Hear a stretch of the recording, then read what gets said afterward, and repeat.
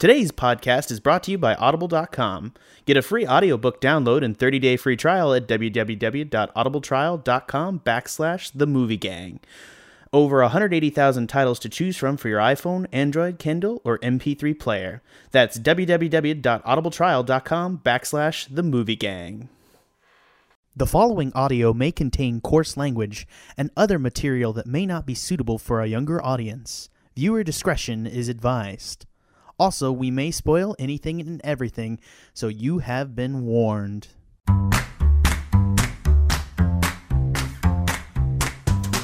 I'm Jack Newman. I'm Sarah Becker. I'm Ben Howarth. I'm Peter Dancy.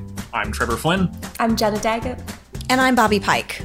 And welcome to the Movie Gang Podcast. How are you guys doing this week? I'm really impressed that we got that on the first go. I'm just saying. All of us showed up for this one. That was impressive, yeah. Apparently Beauty and the Beast, like the numbers that it's getting. Oh, that's a terrible transition. Apparently Beauty and the Beast. You tried. I tried. Among cast members, like the not ratings, but oh man, I'm really dying here. No one save him. Beauty and the Beast isn't like the best for box office titles. It was easier for Kong, I feel like. And a lot of people are like, it's a beast at the box office. Right. Like, they're really trying hard. It's not. It's like it's a beast. It's beautiful how well it's doing. It's Magic Weekend. You know, Honestly, they should just say Nostalgia Strikes Again and just be done with it. Yeah, because that's call it what it is. just give up and give all your money to Disney because you're going to inevitably. And because you've been doing it already, so what's $10 more? Oh my God. Well, if you can't tell, this week we're going to be talking about Beauty and the Beast, which is the latest Disney nostalgia reboot featuring Emma Watson and Dan Stevens. I'm just going to do the rundown that Peter kindly provided today, Belle. Yay! And this is the other thing too, is looking for synopsis for Beauty and the Beast is actually sort of hard, disturbingly. Because everyone just knows. I define this, like, when people know the story, like, inherently, like, when they write a synopsis about it, they tend to include weird-ass shit. Like, I've noticed that, like, also the same for, like, real-world stories. Like, it'll just be, like, in 1955, Richard and Mildred Loving. I'm like, we don't need the whole story, just it's like a history lesson. And then they'll like leave out like really important details. Like I read a synopsis the other day that just didn't include the fact that Beast was a beast. And I know it's like very apparent, but it's like she falls in love with a dangerous person. I was like, a dangerous person? What are you even talking about? Sorry, what's going on? Belle is a bright, beautiful, and independent young woman is taken prisoner by a beast in its castle. Oh my God. Despite her fear, she befriends the castle's enchanted staff and learns to look beyond the beast's hideous exterior, allowing her to recognize the kind heart and soul of the true prince that hides on the inside. Oh, man. Boy. Can you narrate my life sometime, please? Yeah, I got it. And Jenna went to the store and picked up condoms and milk. It was uninteresting. That's the first thing you go but for. But very sexually relevant, like important stuff. Very specific. And it was like there's nothing like a condoms and milk run at like 3 a.m. and like you go to the checkout and the person's just like, God fucking damn it. You have to have milk with your cookies. Important question though about the milk. Is it whole milk 2% or fat free? It's 2%. I used to do skim, but my doctor told me that like I wasn't gonna win any bets by skipping on milk. He's like, it's probably just healthy that you drink fucking milk and like actually Diet Jack. Especially because there's more sugar in the skimmed milk. So my doctor is an asshole, and I love him. Like he is just an asshole. He's like, Jack, you fat fuck, lose weight. It doesn't help that he's like known my dad forever, so it's like it's okay. He's actually wonderful. I recommend anyone go to him. He's not that mean. Sorry, this is not great. This is not great advertisement for him. Let's talk about Beauty and the Beast, guys. Yes, let's talk about the movie. Let me go ahead. I'm actually going to go ahead and sound off. Let's go ahead and start with a positive opinion, and I know this is going in, but Sarah, you loved Beauty and the Beast. Or I don't mean to put words into your mouth. Like, go ahead and tell us. Love is a strong word. I recognize that it wasn't great, but I thought they did some things really well, which leads me to place it more positively than negatively. I freely admit the nostalgia hit me real hard, and that's just a thing that happened. I really like the racial diversity in the cast. We can talk about the sexuality diversities. I think you said they didn't handle it well. I thought for the first time that they actually kind of tried something, they did a pretty good job. I definitely admit that they tried something. Whether or not it works isn't necessarily their fault. It's messing with the sexuality of a villain is inherently tricky. and then retconning him to make a villain so that they can escape the existing problem. I'm not saying it's not bad that they tried. I'm saying like it's mixed up. I will say it's nice to know that we both kind of came back from like I don't think it's as bad as I did right after I first saw it. And I don't think you think it's as good as right after you first saw it. No. Which is probably better than me getting on a cast like literally 30 minutes after I watched Batman v Superman, which was a problem. But again, I think one of the we're gonna hold it. I know I hold it against myself forever, so you guys don't even have to do anything anymore. But I do think one of the issues for this film specifically is that like I tend to hate a film that gets me, and that not gets me, but like catches me with the nostalgia, and I recognize in myself. That first couple of bars in the movie, like that first scene, and as actually Trevor like wrote a whole article about it, and you can go see that right now on TuscanShed.com/blog. Shameless plug within our own show. Right. I know. Shameless plug is shameless. I'm all for it. No. Yeah, I know. We need go do all of our stuff, everyone. But one of the things is that for those first couple of bars hit, and it comes in, and there's a shot of the rose growing on the gates, and I'm just like, holy fuck, I'm here for this. Fuck yeah! Like it has that those classic Beauty and the Beast bars, and you're like, fuck, this is Beauty and the Beast. Fuck me. Fuck. And then it has this super awkward dance intro. Yeah, I didn't really enjoy that. And the Beast is like really like creeping on like a room full of girls. It's just like a whole thing. Like I don't know what's going on. What did you guys think of that? With that makeup.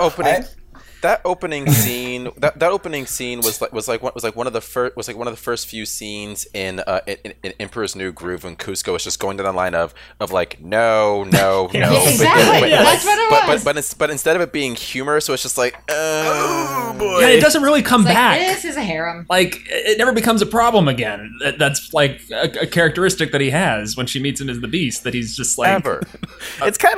It's kind of like a little bit almost like and let's not even get into the character of the Enchantress being an actual character. But one of the we'll get into it eventually. She wasn't an ugly old lady. She was a pretty old lady. She's a pretty old lady.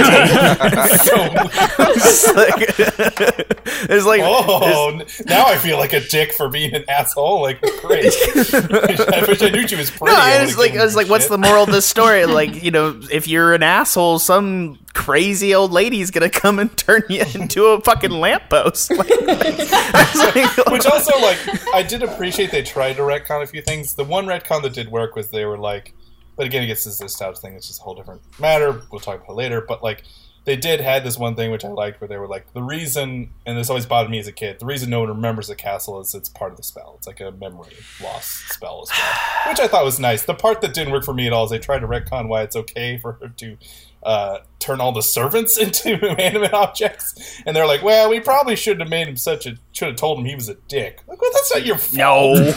He's just an asshole. Like, I mean, you can try, but like, his dad should have been turned into a lamp, not you. Yeah, they could try, but it's like, do you want to be fired? Do you want to be out of a job? Yeah, it's just like, well, you're the servant girl. Like, what the fuck were you gonna do? But you're the one who does. Are you really gonna tell the prince? Also, hey, you're kind of a dick. The harpsichordist, for Christ's sake, how is he culpable? Yeah, or Chet for that matter, or a dog. Yeah, like the dog should have told me. The dog. Well, I mean, the dog all of a sudden turns into Lassie and just starts barking. It's like, what? boy, what happened? Bark, bark, bark. Oh, maybe I should stop being such an asshole. Sorry.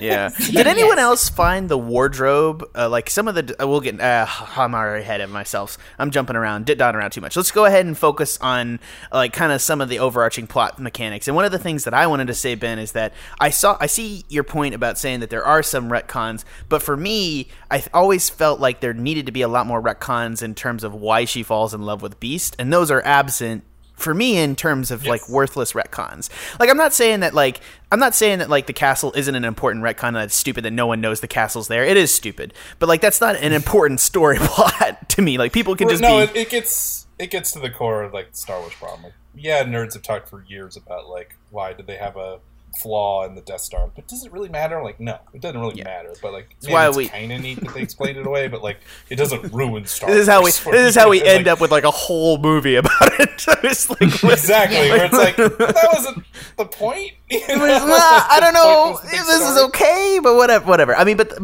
my bigger point is like there are so many issues with the original Beauty and the Beast, and that's not to say it's not a timeless classic, but there is issues with the Stockholm Syndrome and a lot of other elements. And I mean, he kidnaps a girl and then they fall in love while she is still kidnapped. Like that is just a thing. Like, but can anyone really be in love when they're enslaved? That was a really poor attempt, I thought. Really poor attempt. Yeah, and it's also super painful in context. Yeah, that was painful. And does also, anyone want to give it credit for trying to address the? I mean, I think you could at least give Emma Watson's Belle credit, just in terms of how much she was able to do as an actress to make her a little more independent. Yeah, I did think that. Really? I thought there was a great moment at the. So when she's first captured and everything, and she's brought to her room in the original Beauty and the Beast, Belle just throws herself on the bed and starts crying heavily. And instead, what Emma Watson's Belle does is she starts getting all the ribbons together to get herself the fuck out of the castle. And so I at least liked how out of the dress, no less. Yeah. I mean, I just liked how they. I mean, she at least had more strength and independence in that moment, and instead of breaking down and being pathetic, she dealt with it. And so I thought that was pretty positive. But overall, the movie. I mean, it's not like it rectified a lot of the problems. I can see where they were definitely trying to make it a more female-friendly movie and trying to eliminate a lot of the Stockholm Syndrome stuff that exists in the original, but it's not like they fixed it. It's still problematic, but they tried, so... I think my thing is a lot of this is what I declare like 90s PC, which is addressing something but not fixing something. And adding, my big problem is that they add so much that's totally unnecessary when I don't think it's that hard to actually fix the problem. Like, why was it necessary to add this whole backstory about her plague mom and like all of this shit going on? And also, I know they it's literally, fantasy, but like, they literally why is the 1200s plague suddenly in 1800s France? That was just like, and it's not the plague. That's not when the plague was. You dickheads! Like that's not when it was. It's like 700 years earlier. You asshole. The whole plague mask thing. That's from like the 1200s. It was not the same time period. But then you also have like this whole thing where they literally add and at first I was like, oh, you're dreaming there, and then I was like, no, they bring the rattle back. Literally, he has teleportation powers. Yes. Like, that is a huge retcon. That's not used at all. And they also totally added in the new subplot that the Beast's father was abusive, basically. Like, his father was like a total dick, which is a new addition. And I kind of was bothered by it because it kind of takes the responsibility for being an asshole off the Beast. And it's just like, well, he was an asshole because he was raised to be an asshole. And I was like, well, why can't he just be an asshole? And that's why he was punished for being an asshole. And why does the father protect her and not tell?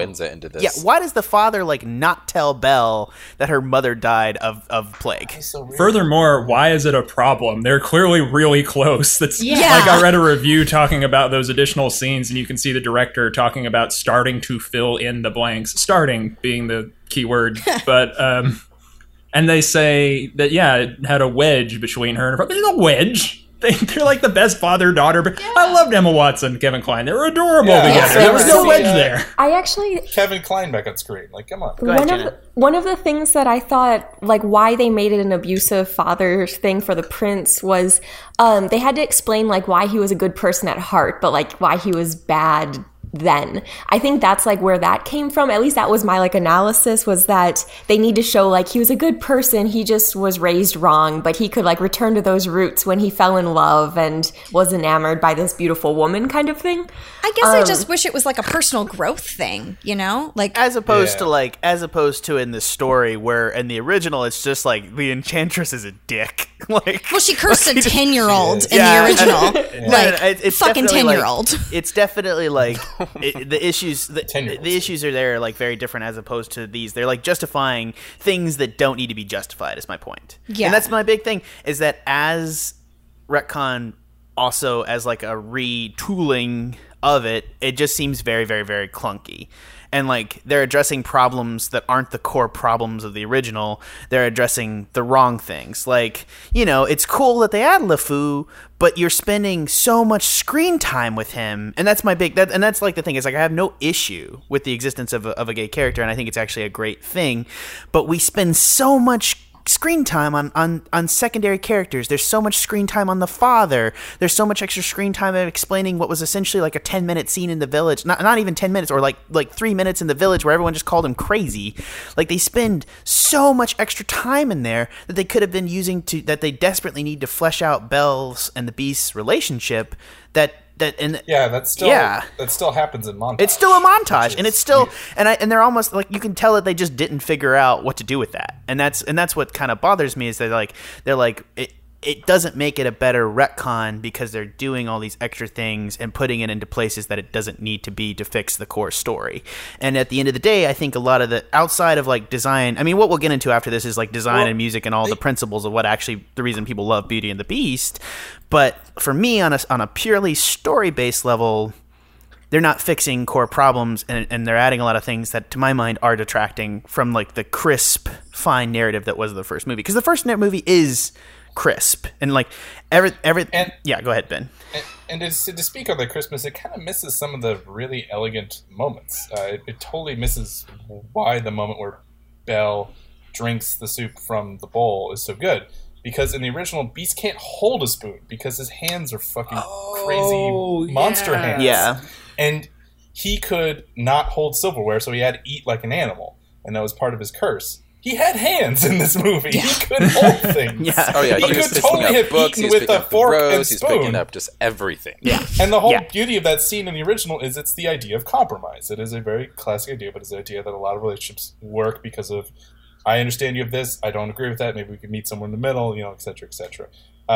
And then they just completely miss it to go, remember that scene where he drank from the bowl and how sweet it was? It was so funny. They miss why that was good in the first place. I don't know what that accent was. They made it really creepy in this scene because they had them eating like tomato soup. So when he comes up, he looks like it looked like he murdered an animal. And you're like, wasn't it like souffle or something in the first one, or like some sort of cream dish? Like, yeah. Yeah, and it was like funny. It was fluffy in the original. Yeah, he had like a Santa Claus mustache. It was fine. It was cute. And then, now he's like, now it looks like he murdered a wild animal.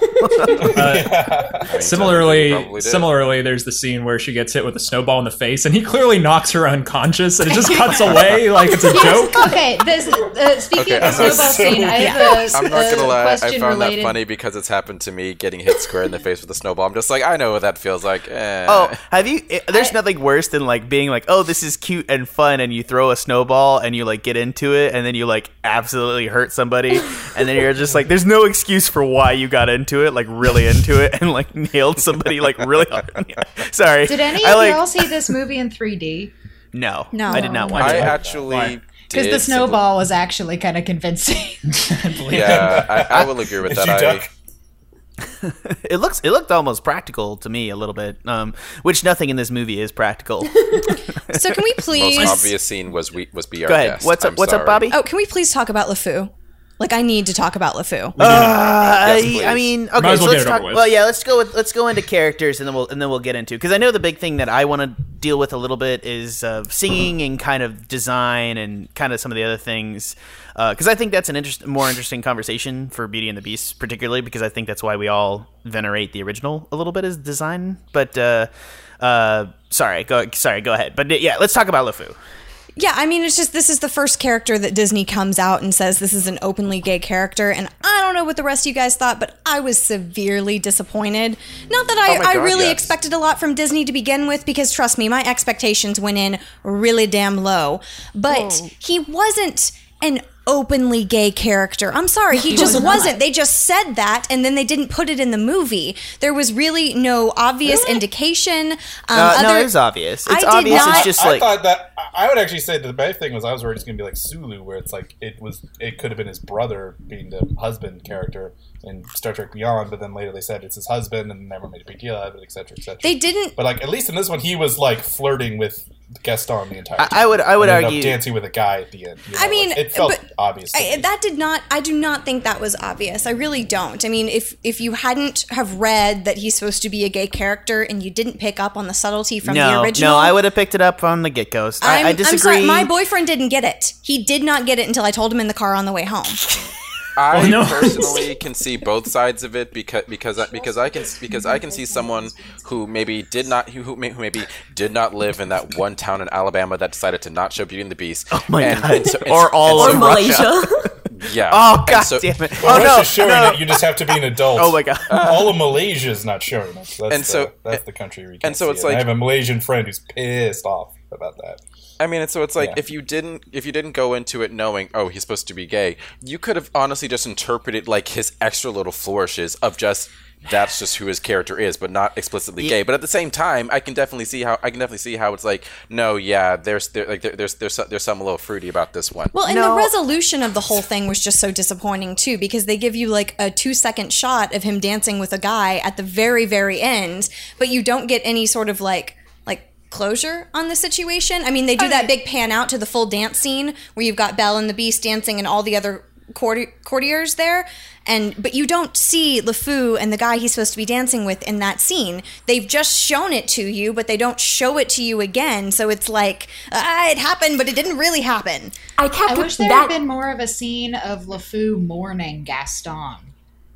That could have actually been pretty good. Yeah, it kind of goes I'm a good guy. Okay, guys. But, on the other hand, hold on. Yeah, I did too, Jen. I was with you on that. That was my expectations for Disney peaked at the moment when they showed him dancing at the end, because I'm like, oh, this is it, like Disney's finally getting something, and then they just cut away, and then they cut away to all men and women dancing together, and I'm like, oh, well, my expectations were way too high. Like I was being foolish myself. Yeah. For me, honestly, I would say my expectation peaked when that war, like during the whole, like, I guess, quote unquote fight at the fight in the castle, and so the wardrobe turns like the Three Musketeer men into drag queens, and that one kind of gives her like, oh, you knew, picks up his dress, turns around and waltzes down the stairs, and she's like, yes, bitch, work. That was a better, more progressive scene, because I've joked I've always wanted to see that joke, and that was nice to see. And I'm not gonna lie. Someone get dressed as a woman and go, wow. Does anyone else find the dresser to be like, when she opens up and talk, like, just to be like deeply disturbing? Yes. Like whenever she was talking, I was like, oh no, don't talk. I can't handle it. I didn't find her disturbing. I just found it weird, and I was like, why couldn't you just did what they did in the animated movie and just given her a face, please? Right, I disagree. I think she was the biggest problem aesthetic for me in the original. I do like it better in this than I did in the original. She's still a problem character because it just doesn't translate well as opposed to. Though we're gonna get into design in a minute. It's clearly I have a lot to say about design, and I don't have a lot to say about this kind of side gay character, which is an inherent problem. Is about, and this is my problem with adaptation and retconning characters into gay characters. I think it's not silly that we don't add inclusion into things. It's silly to create characters because whenever we just add on gayness on top of a character that's not built from the ground up with that in mind, like, we end up with kind of something shoehorned into something else, and it just doesn't end up being like really well. It doesn't end up being true representation in my mind.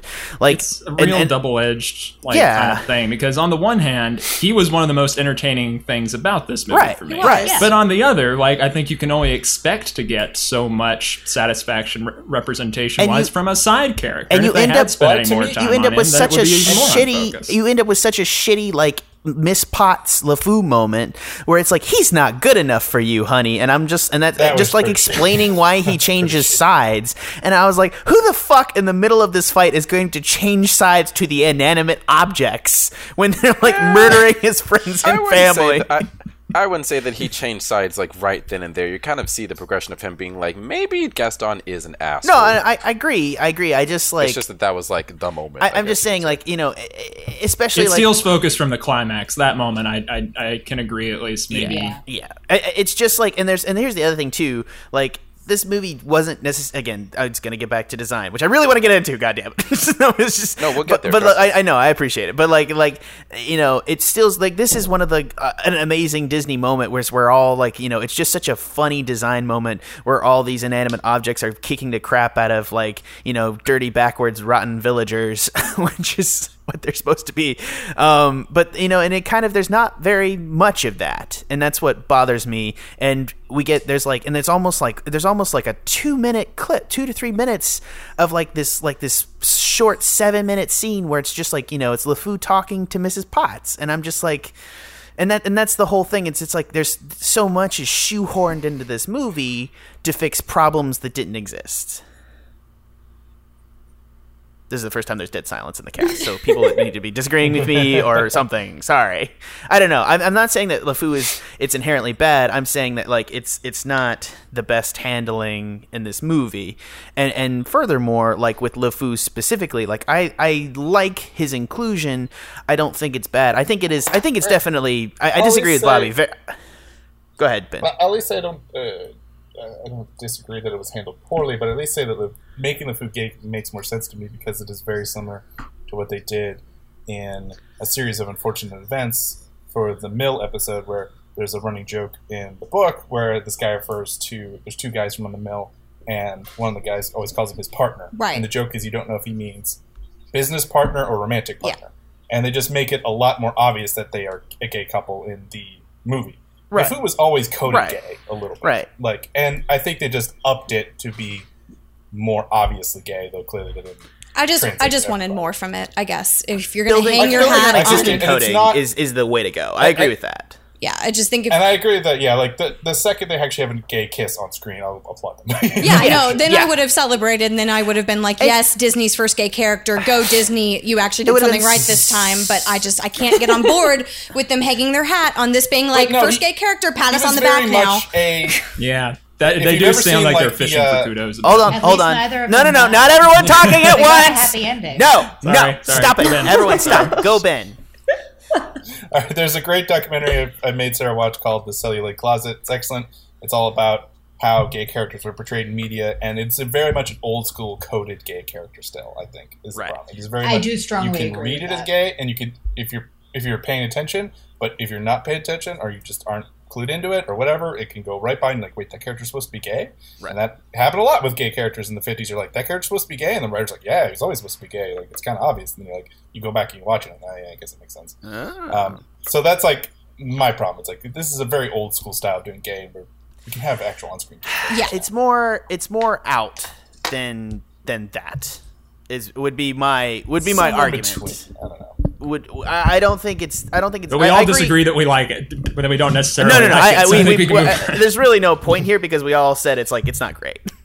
It could have been better. Maybe maybe if they'd even throughout the movie included like random wandering glances between LeFou and the guy who we find out is totally going to be a drag queen in like 3 weeks. Just give him time to and he'll be on stage. He's in the final scene supposedly in drag.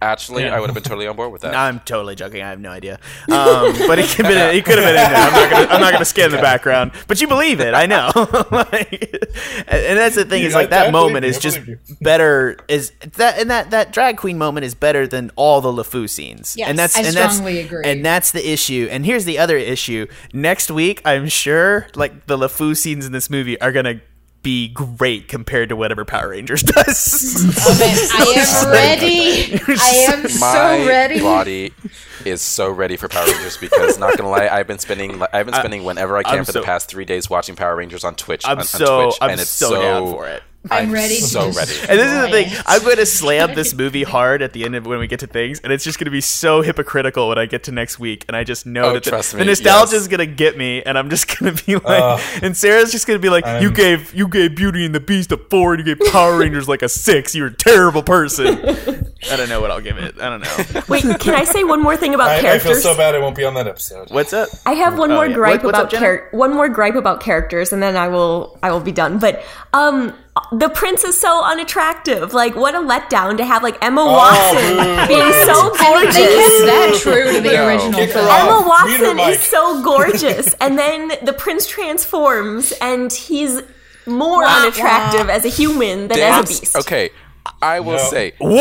first off, Just- I'll say- Dan I was Stevens like, is a legitimately, I think, a legitimately cute / attractive, handsome guy. I'm just The gonna say though problem was that fucking But those Jenna eyes. Daggett would rather fuck the Beast than the man. I'm just So saying. would Belle. She problem wanted was to that grow a fucking beard, and then he wait. growled at her. Oh, that is the worst. She a furry. Katie visibly said, like like I heard Katie like next to me go, "What the fuck?" Like she's like, So here's the thing about Beauty and the Beast. At every single time people make a Beauty and the Beast movie, it happened in the French one in the 40s, which everyone should watch. It happened in the animated one. It happened in this one. Whenever the actual prince shows up, everyone is bummed out.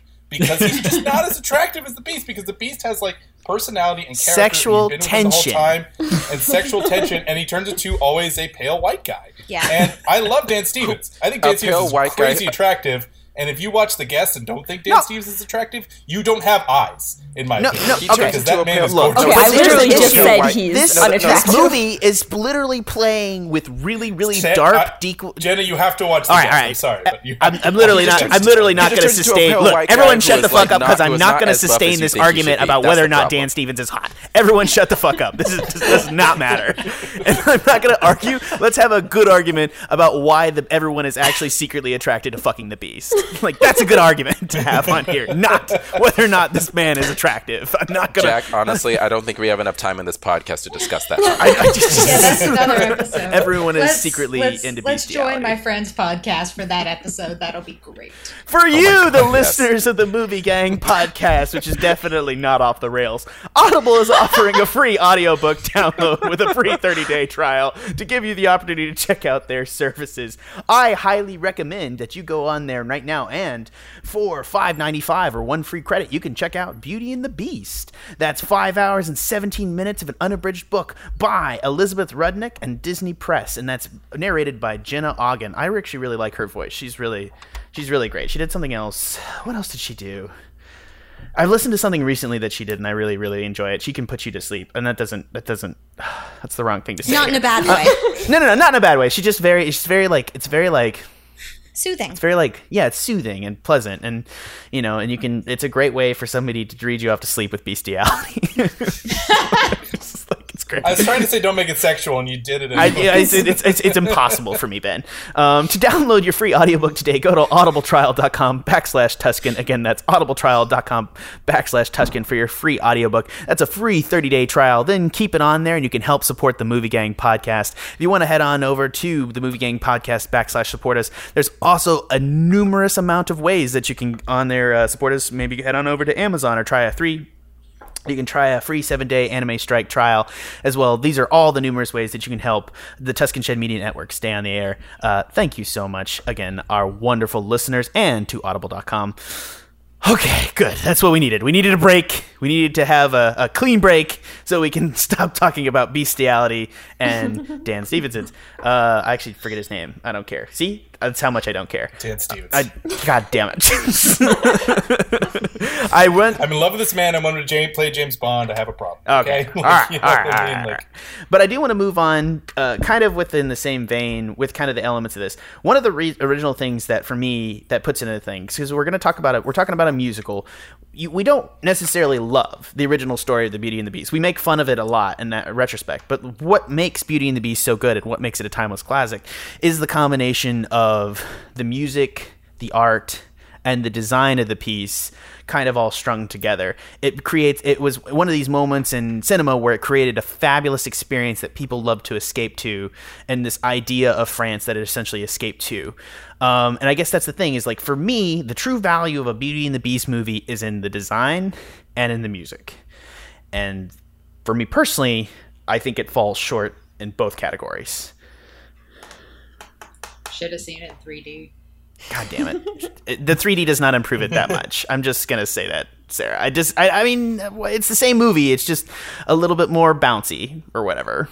Bouncy. It's bouncy. Exactly. I don't know, the money shot where he picks her up and twirls her and they're dancing. Exactly, that's bouncy. It's pretty good in 3D. She's, okay. I'm not going to make I'm going to make a big joke. It's waiting there. It's so I know, it's right there. It's right there. You softballed it in there and I don't want to take it. I'm sorry. Damn it. Come on. That was a good one. It's a trap. It's bait, Jenna. It's low quality bait. It should be the title of this episode. I would agree with you, Jack, especially on the design elements. One of the reasons I love 1946 Beauty and the Beast, the French one, is it has unbelievable design. Right. It is just an absolute gorgeous dreamscape. They create such a beautiful, languid world. The Beast is as good as they get in 1946. I think they tried. I actually think the Beast is one of the hallmarks, the best part of that design. I think the Beast's combination. I really like that one.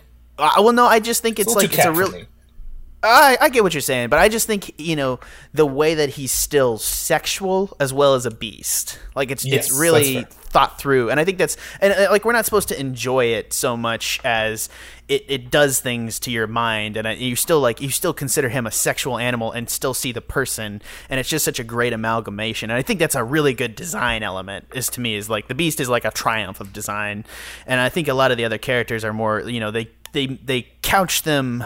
I don't actually think I'm bugged too much by the Beast. I think I'm bugged because I think the CG in this movie is just flat bad.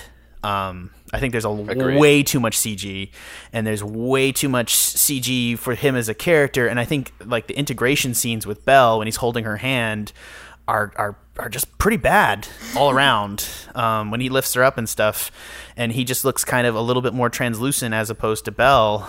I think that's not great. Considering especially that same moment was what wowed people about the animated one. Right. I mean, I did enjoy that moment as far as kind of what Sarah was saying about the lights in the background, and yeah, it did look good in 3D. But yeah, I don't know. Also, just the wolves didn't look real at all. No, the wolves look so fake. And that's the thing, is that's exactly that fight scene with the wolves and Beast. Neither Beast nor the wolves look very realistic. I mean, it gets better. Well, and go ahead, Ben. And it's just the thing, when it's a cartoon, there are two cartoons dancing with each other. You know what I mean? And there just is a natural issue your brain has when you know that it's a human dancing with a thing that's not there, and talking to things that are not there. And I can just see Emma Watson in a lot of these scenes. She does her best, but I just don't think she sells enough that I don't feel like she's talking at a dude in a green. With a lot of green screen. I think the most obvious one. When like Cogsworth like pushes a door open, I don't see Cogsworth pushing a door open. I see PAs with strings pulling a door open, and her walking, and then an animator putting him there. You know what I mean? Like, I don't ever believe in the thought the most obvious one was in the Be Our Guest scene, which is, it's the song everyone knows. It's the quintessential moment from the 1991 animated version. And they set it up. And, I mean, they had so much that they could have done there, but it's like, don't get me wrong, I love Emma Watson, but she just sat there with like a bemused look on her face the entire time, and none of it looked real. Her reaction didn't look real, and it really pulled me out of the scene every time they'd cut to her staring at nothing, because you knew she was staring at nothing. It felt very prequely, where it was like crazy things happening in front of your face. It was bad. Yeah. I remember watching that scene and looking at the quality of like all the effects and everything with all the dishes dancing, and I was just like, I was just like, this looks like the visuals that Disney is putting together to reveal a new Beauty and the Beast ride that will be at either Disney World or Disneyland later this year, and this is what you will see when you're sitting in a chair going through the ride. And here was the big thing that actually bothered me about the Be Our Guest scene. And Ben, stop me if I'm wrong here, but I think you'll probably agree with me. I felt like the editing beat was way the fuck off.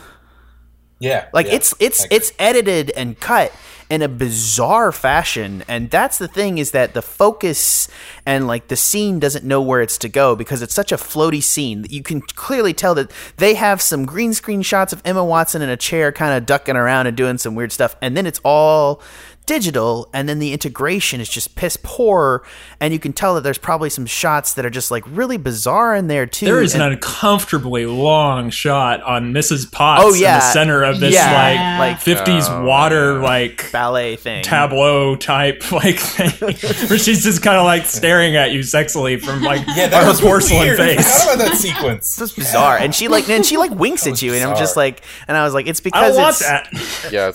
You love that. I don't want to fuck that pot. I'm not into it. Don't show me where your spout is.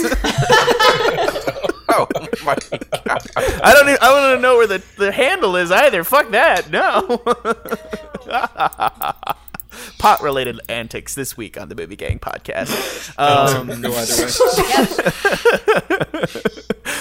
But seriously, I mean, I guess that's the thing, is like the design takes it out. Like Lumiere specifically is so metal and rigid. Oh, and it bothered me so much. Right, and I hated it. And he's such the effusive center. He's such the French effusive center that gives the only French accent in the entire movie. Oh, he's not French. Played by a Scotsman. But he does a passable one, in my opinion. He wasn't the only one. There was also the feather duster. Oh yes, I'm sorry. Yes, yeah. There is the feather duster, but that's always has always bothered me. Why are there British people in Paris?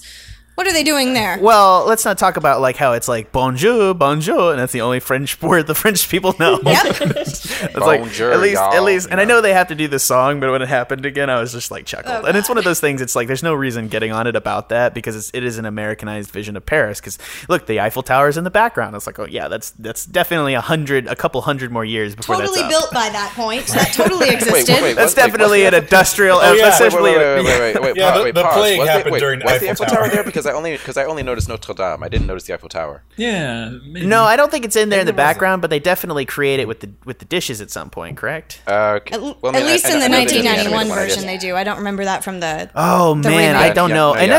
that's the other thing too, is like that scene is so forgettable. Yeah, no, it was. And that's what's so upsetting because everyone knows, like everyone can almost, like, I bet if I asked you directly right now, Bobby, you could list off the shots as it goes from the Be Our Guest scene. Yeah. Like, and it's so memorable, and this is so not. And that's kind of the big issue with the design elements for me, is it just doesn't. And I think it's the issue. It's not even the design. I mean, the design is not great, and it's definitely not as movable. And they had to do certain things to like get over it because it's live action and they're doing things in certain ways. But the biggest issue is that the editing pace is off, and so you never know where you're supposed to be looking, and you can't follow it around, and you really can't follow what's happening. It looked muddled to me, like there was Right. too much. There's a lot going on. Yeah. I not to be redundant, I make this point in my article that I wrote into the night because I was TuscanShed.com/blog. Go check out Trevor's Shut up, article. Shut up. But they cut away from the climax of the film, guys. Yeah, They cut away from the right. transformation sequence to us looking at it through a window. That was so Yeah. useless. Yeah, I Why forgot would about you that. do that? And also, why was it That necessary was for him to literally jump supposed for to the be roof? like a 60-second, like a minute and a half, 2 minute long moment, Right. and it's like, Yeah. Right. And just to compare, like I know to go back to the movie, but this is just an anecdote I love, which is that they said that when they screened Beauty and the Beast and it wasn't finished, when they got to the transformation scene, it's literally just line drawings, and everyone in the test screening got up out of their chair and was like, "Yes, yes!" like freaking out, and they're like, "We've never seen people react like that." Right. There is something when you build a moment, and I think Right. you're absolutely right, Trevor. They cut it to pieces. And that's the thing, is like you guys are talking about like how it's like sad when he changes into like a pasty white guy, and I was like, in the original Beauty and the Beast, I really love that moment because the movie builds up to it so much. There's And the such pace. score. Great moment. so I just don't there. care about that Oh guy. no! I mean, I don't disagree, but I do think it's like a great moment. Yeah. Is my thing, like Yeah. that transformation and like Yes. the way that transformation is done. And that's the other thing too with this. Like, there's so much design they could have lifted. Like, there's that moment is about light literally exploding out of the beast and him slowly changing. It is so easy to copy. It's a Doctor Who moment. Sparkles falling from the sky out of can do that shit in my nowhere, garage. and light emanating from every pore of this man's body. Come on, like, why are we cutting to a window? They've been doing that transformation on Doctor Who for like 5 seasons. Like, you know, it's not hard. I mean, what was so disappointing too is the beginning when they had the sorceress turn from the old woman into the beautiful sorceress, and the light and the transformation there. That was better than the transformation of the beast in this version, and that's disappointing. They clearly knew how to do it. They clearly could have done it. They just cut away to a window because that's better somehow.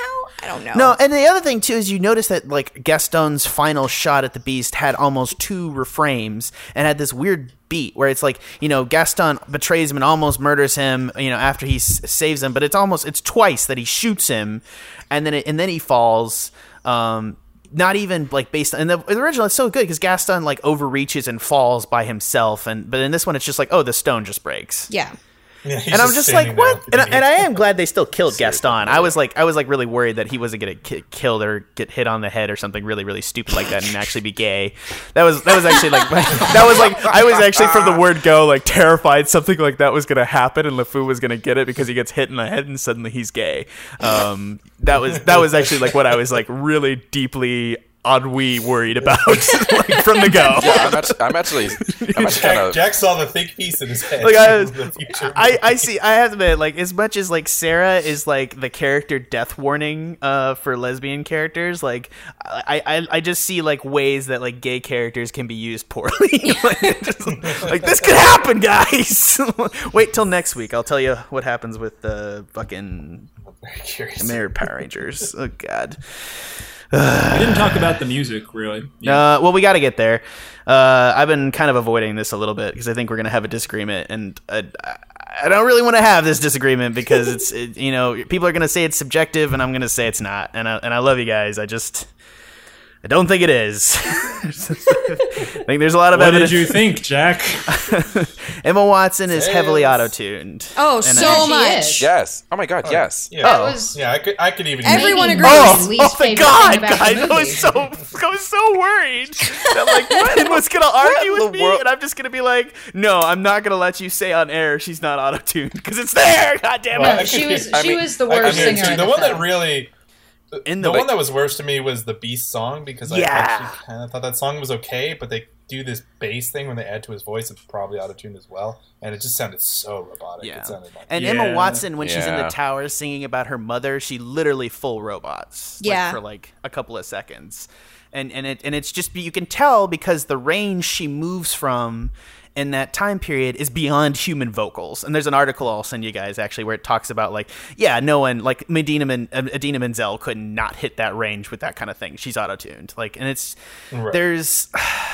just, it leaves something. And here's the secret, the dirty little secret about Disney musicals, the animated ones. They kind of stitched a lot of singers together, and they would often the most great example is Be Prepared. Half that isn't sung by Jeremy Irons. Half of that's sung by a very good Jeremy Irons impression. You just don't notice because they're so good at it. And so they could kind of Frankenstein the perfect song that is... And I'm not saying Emma Watson was up to test. I don't think she was. But, like, it's hard for almost any singer, in a sense. Not that there aren't singers that have done the Beauty and the Beast songs very well. There have, clearly. But it's a tough task. And Emma Watson wasn't up to it. Yeah, I think that's the other thing too is that they're not degrading the quality of the singers around her was kind of the mistake, and I don't think that's actually a mistake. But like, especially like in some of the earlier sections when she's singing with the townspeople, and I was like, those townspeople, good fucking singers, like that. And it's like Stanley Tucci. And that's the problem is Luke Evans and Josh Gad are Broadway guys. No, you could tell. Yeah. Like you're like, oh. Right. Yeah. The highest quality song in this whole piece is the fucking Gaston song. Yeah. Which is actually, in my opinion, that has really good like Broadway style dance number that I really enjoy. Yeah. I think the audio mix in that scene is really bad, though. Was the only thing. was my thing. Like I think like there's some of the background noises. I could not hear. Yeah, I had and that's the thing is like when they were singing early on, I was like the quality of the singing was really good, but like when they started my theater, but was your theater like extremely loud? Yes, it was. It was so yeah, loud. Mine blew my face off, and I honestly think it's the mix for the movie. I've gone to Marvel movies that are quiet. It was crazy. Oh my goodness. It was, and I honestly think it's a mix problem. Now I want to see somebody else tell me that before I would say it like as a fact, because I don't know enough to know if it is, but like I was like, those footsteps are really loud. Like, yeah, and I think that was the thing, and I was having a hard time. Gad's level was like below some of the footsteps, and like people would stomp and clap, and I was like, I cannot hear him very well. I'm just like, that's a thing, and that's bad. That's bad in a musical, guys. And I guess that's the thing is like the damning element to me isn't that like they're trying to do things like that's kind of bad. I don't think it really works what they try to change up, but the damning element is that it's just not up to scratch with the original, which we always knew was always going to be true. But it's just more so than I can really abide in terms of calling it even like a passable adaptation. Not a passable. Well, yeah, a little bit, yeah. Well, I just think it's like La La Land, where once again Hollywood has chosen to cast people who look really great but actually don't know how to sing. Yes. Look great and can act well. Yeah. Yeah. Yeah, Yes. La La Land is probably a better in my book than this. Like, I don't, and I think I mean, they too, definitely cast Emma Watson in that dress. Yeah, You no, know what I Emma mean? Like, Watson it's looks all, like fitting Belle. that I mean, dress. she does, Exactly. but she can't sing. So, yeah. Yeah, that's true. We I should just literally allow shed a people tear to when be, she like, in showed the up in 70s that where we yellow just dress, dubbed. and then I was, metaphorically shedding tears when she sang because it was bad. yeah, right. I have to admit, before this, I was so upset that you liked it, Sarah, primarily because I honestly like imagined this fight over music with Ben, and I was like, God, Sarah will be Emma on my Watson side was the though. worst singer Sarah in the will be film. there. I don't disagree. Sorry, buddy, I heard it. No, I'm glad you did. You heard it. I like because and it's fine because like definitely the first pieces like that they put in the trailer are her best pieces. Oh, yeah. And they were still Yeah, not good. Like, I wasn't going in expecting her to be a star at the singing, and she wasn't. Yeah, I think that's a selling. Oh man, Jesus Christ, Sarah. But I think she's gorgeous in the role. Like I think she fits the role quite well. And also it's more about casting because, she's Hermione. She's a generation of bookworm girl. She's the representative figure for a generation of bookworm girls. Yep. And Belle is somehow an extension of this. A lesser extension. Go ahead, Ben.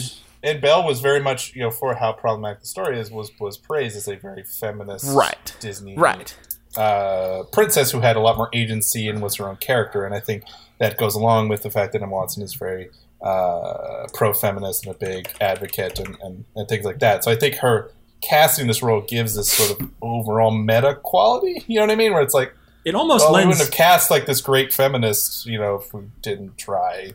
It almost lends more legitimacy to this film than anything else in it. Yeah. I think. Right. In a sense, yeah. And no, and It's the that's only reason I was excited for it. Yeah, I agree, and I think that's the thing is I wanted this film as if you're gonna make a piece of art, and if you're gonna adapt an existing piece of art, you need to have a point of using it or some way of adapting it to make it interesting, to make me not want to go see the original.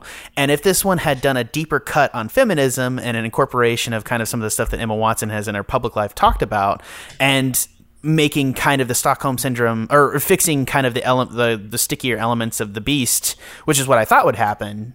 If they had fixed that a little bit better, I could have been more on board with this live action version. I mean, I still. Right, and that's why I like Cinderella, the Cinderella movie. I like that one a lot, actually. Yeah, because it actually gives like the stepmother fucking a lot more Branagh. agency. It gives her a lot more fucking agency. Branagh in his fencing scene that he has to have.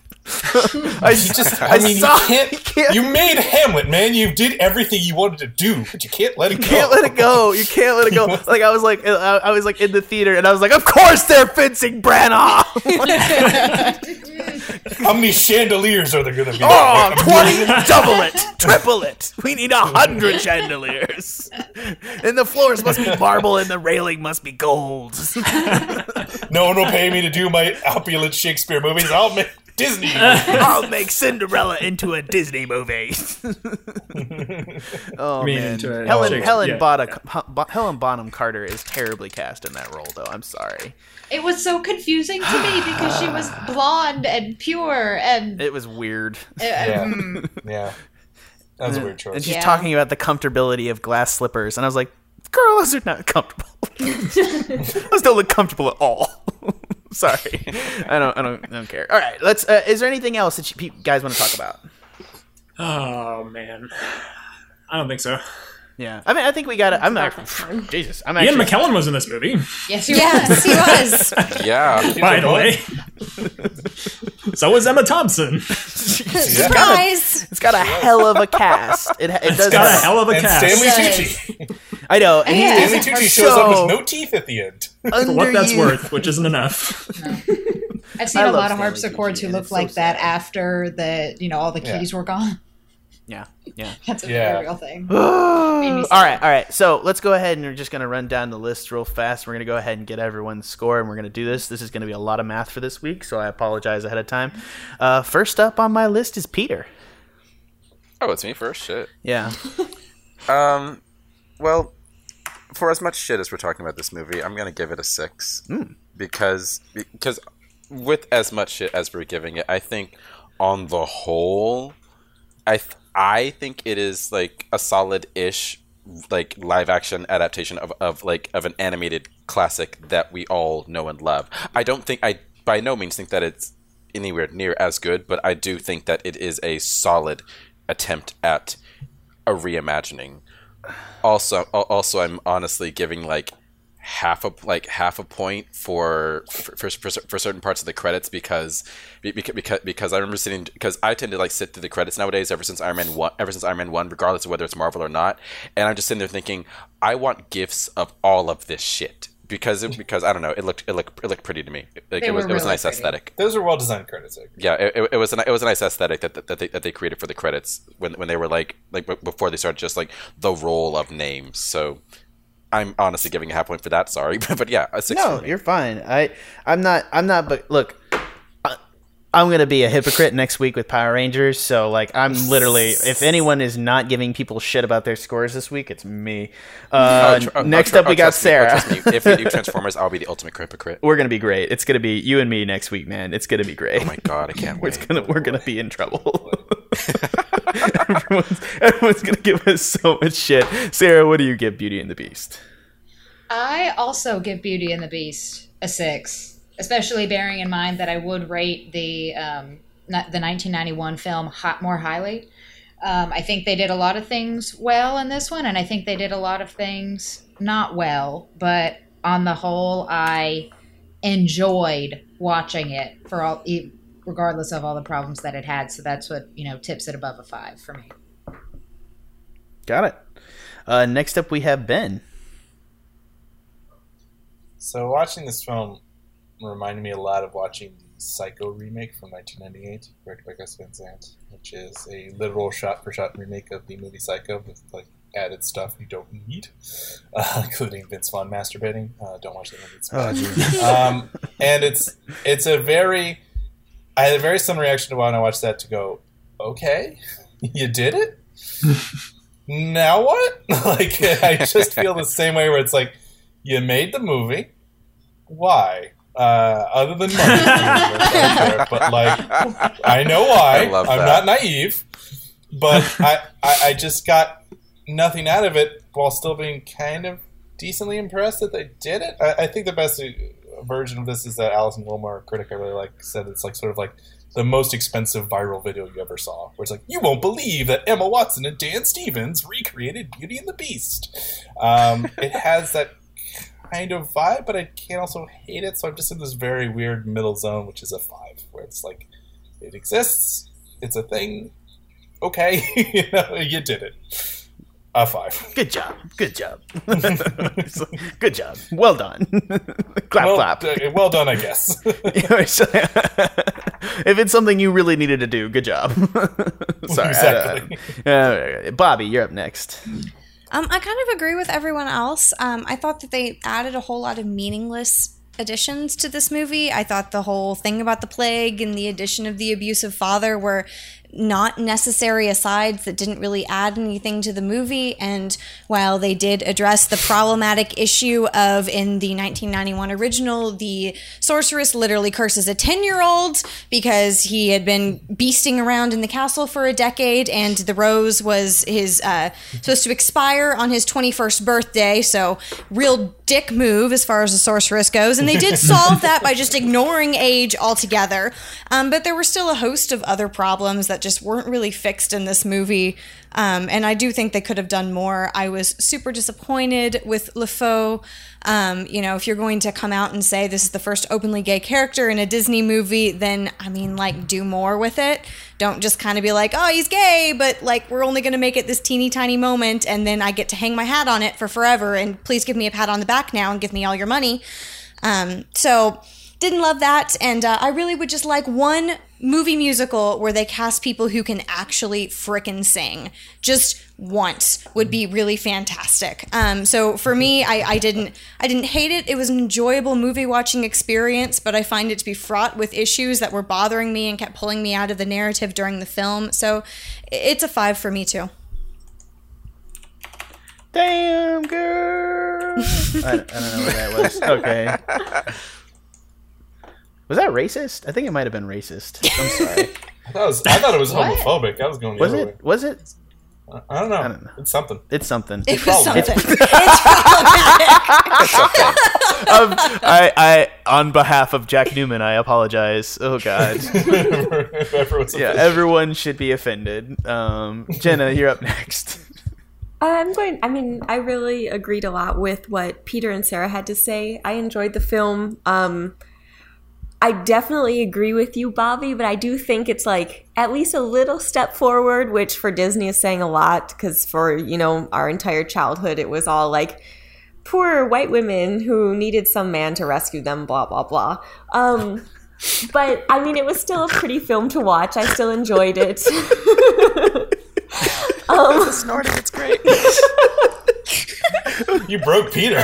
No, that's not me. That's not me. That's Jack snorting. I don't know. This is the best part of this podcast. We just spent an hour talking, and the snorting is going to be the most critical moment right now. So with that, huge pat on the back for myself. I'm going to give it a 6 as well. Okay, I got it. No worries. We're good. Good to go. Oh boy. Jenna. This is the We need best. to edit Thank his you, Jenna, pathetic for little this moment. snorts into an intro that we use for forever. Stop editing my noises. It's just some sort of noise bot. It's farts, burps, and snorts. I sound like this, the chitty chitty bang bang. Stupid car thing. Also, that's a super stupid movie. It was on TV the other day, and I was like, "This is so stupid." I fucking love Chitty Chitty Bang Bang. All right, I backed Seriously. off of Beauty and the Beast, but we will go. If you Yeah, Jack is just the... Sarah draws the line I was like, the Kit Kat. Sarah will die on the chitty chitty bang bang. That's hill. right. What the fuck is with the kid? Sorry, I'm gonna go. Jack is the chitty chitty bang another bang of podcast. intestinal issues. Rescue me from my intestinal issues, Trevor. When you give it this week. Oh, I'm not the person to do that. I have indigestion I of love my Trevor. own. Some of it directly related to my viewing experience of this movie. Quite honestly, Oh man. I'm not even exaggerating. That's going to affect my score. I'm kind of on the same page with Ben and Bobby as far as it being kind of half a movie and giving him a 5. There are moments I enjoyed. It did some things right, but it ultimately has no reason to exist. And the sheer fact that I had to stay up all night writing a review to get a catharsis for my feelings about this movie, which were very negative as the night rolled on and my brain continued to tick, brings it down to a 4 for me. Oof. 3, 4, 5, 6, 7. There's 7 cast members. Okay, divided by that, it's 5.14. Oh my god. Jack, what did you give it? Well, I was actually going to do the math to see if I could bring it lower, but I don't think I can by taking it away from my score. No, I'm just joking. I don't actually do that and save my score always to the end of every cast to see if I can to sway the vote or anything. That never happens, I promise. I'm actually totally kidding. I give it a 4. And this has actually been a debate for me whether a 3 or a 4 and kind of some of the other things versus the other movies. I'm going to move. I think I am eventually going to go around and move some of the older movies or my most hated movies around a little bit. I've had a debate with this one. The one movie that I think I've scored worse than this has been like Hardcore Henry, which is a mess of a film, and this one at least like I guess can string words together like a coherent human being. It's just like we rated Hardcore Henry too low, man. We really need to like drop that shit through the floor. Like that needs to be a 0. Really it's like because I was like, oh, we'll see something worse than Hardcore Henry. It's a retroactive. Hasn't happened yet. Yeah. God damn it! And it's been how long? It's been a while. It's been a while, unfortunately. I mean, I think that's the thing is this movie. I am really negative on this movie because again it plays off nostalgia and it's shitty to me when I recognize here's the thing, I am susceptible to nostalgia and it's going to happen next week with Power Rangers. Just get prepared. I'm going to be like, Power Rangers is amazing, it's the best movie ever, you all suck.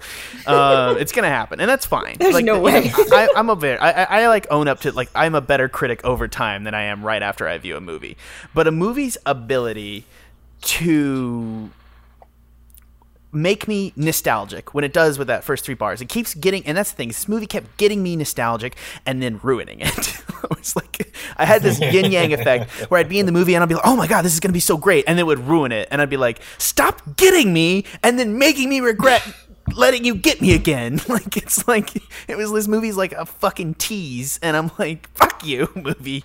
So I definitely aggressively hated this movie, and I think that I think it is borderline. It's, you know, and as much as I earlier called it cultural vandalism, that's like hyperbolic and terrible.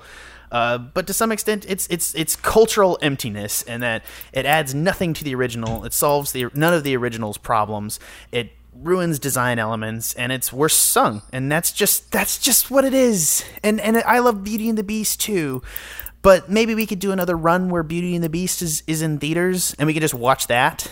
I expect all of you to remind me to just go watch the original Power Rangers Tokusatsu next week instead of liking the new Power Rangers.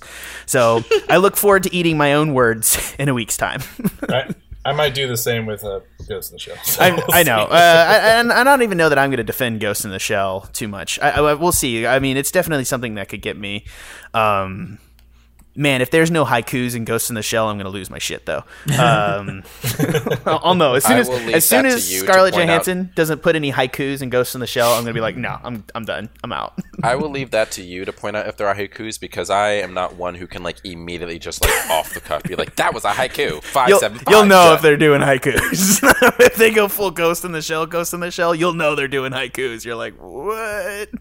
This is fair. And everyone else will hate that movie, and that's why they're not going to do it. Yeah, if there's like a literal 10-minute shot of her on a boat where she doesn't say anything, I'll be like, wow, they committed. They committed hard. And that's the thing is, like, I know from a filmmaking perspective, there's no way they will commit hard enough to make me like this movie. No. Like, there's just no way they will do a 10-minute shot of her just on a boat.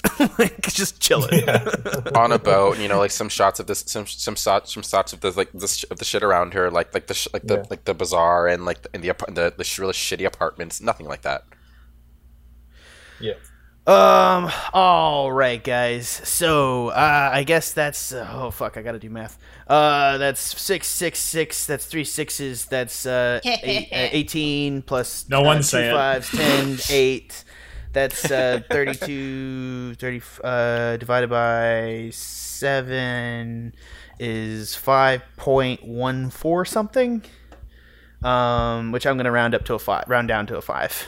So overall, the Movie Gang podcast gives Beauty and the Beast 2017 a 5 out of 10. That is probably higher than I wanted to give it, but here we are. It is what it is. It's the same as we rated The Jungle Book, and I had more fun in this than The Jungle Book. Really? Huh. Movie Gang podcast gives all Disney live action remakes 5s from this point forward. Because we don't give a fuck. All right, for the Movie Gang podcast, this has been Trevor Flynn. Good night, everybody. Bobby Pike. Thanks for listening, y'all. Jenna Daggett. Have a good night. Ben Haworth. Dan Stevenson still hot. Bam! On the outro. Peter Dancy. Yes, Dan Stevens is still hot. And Sarah Becker.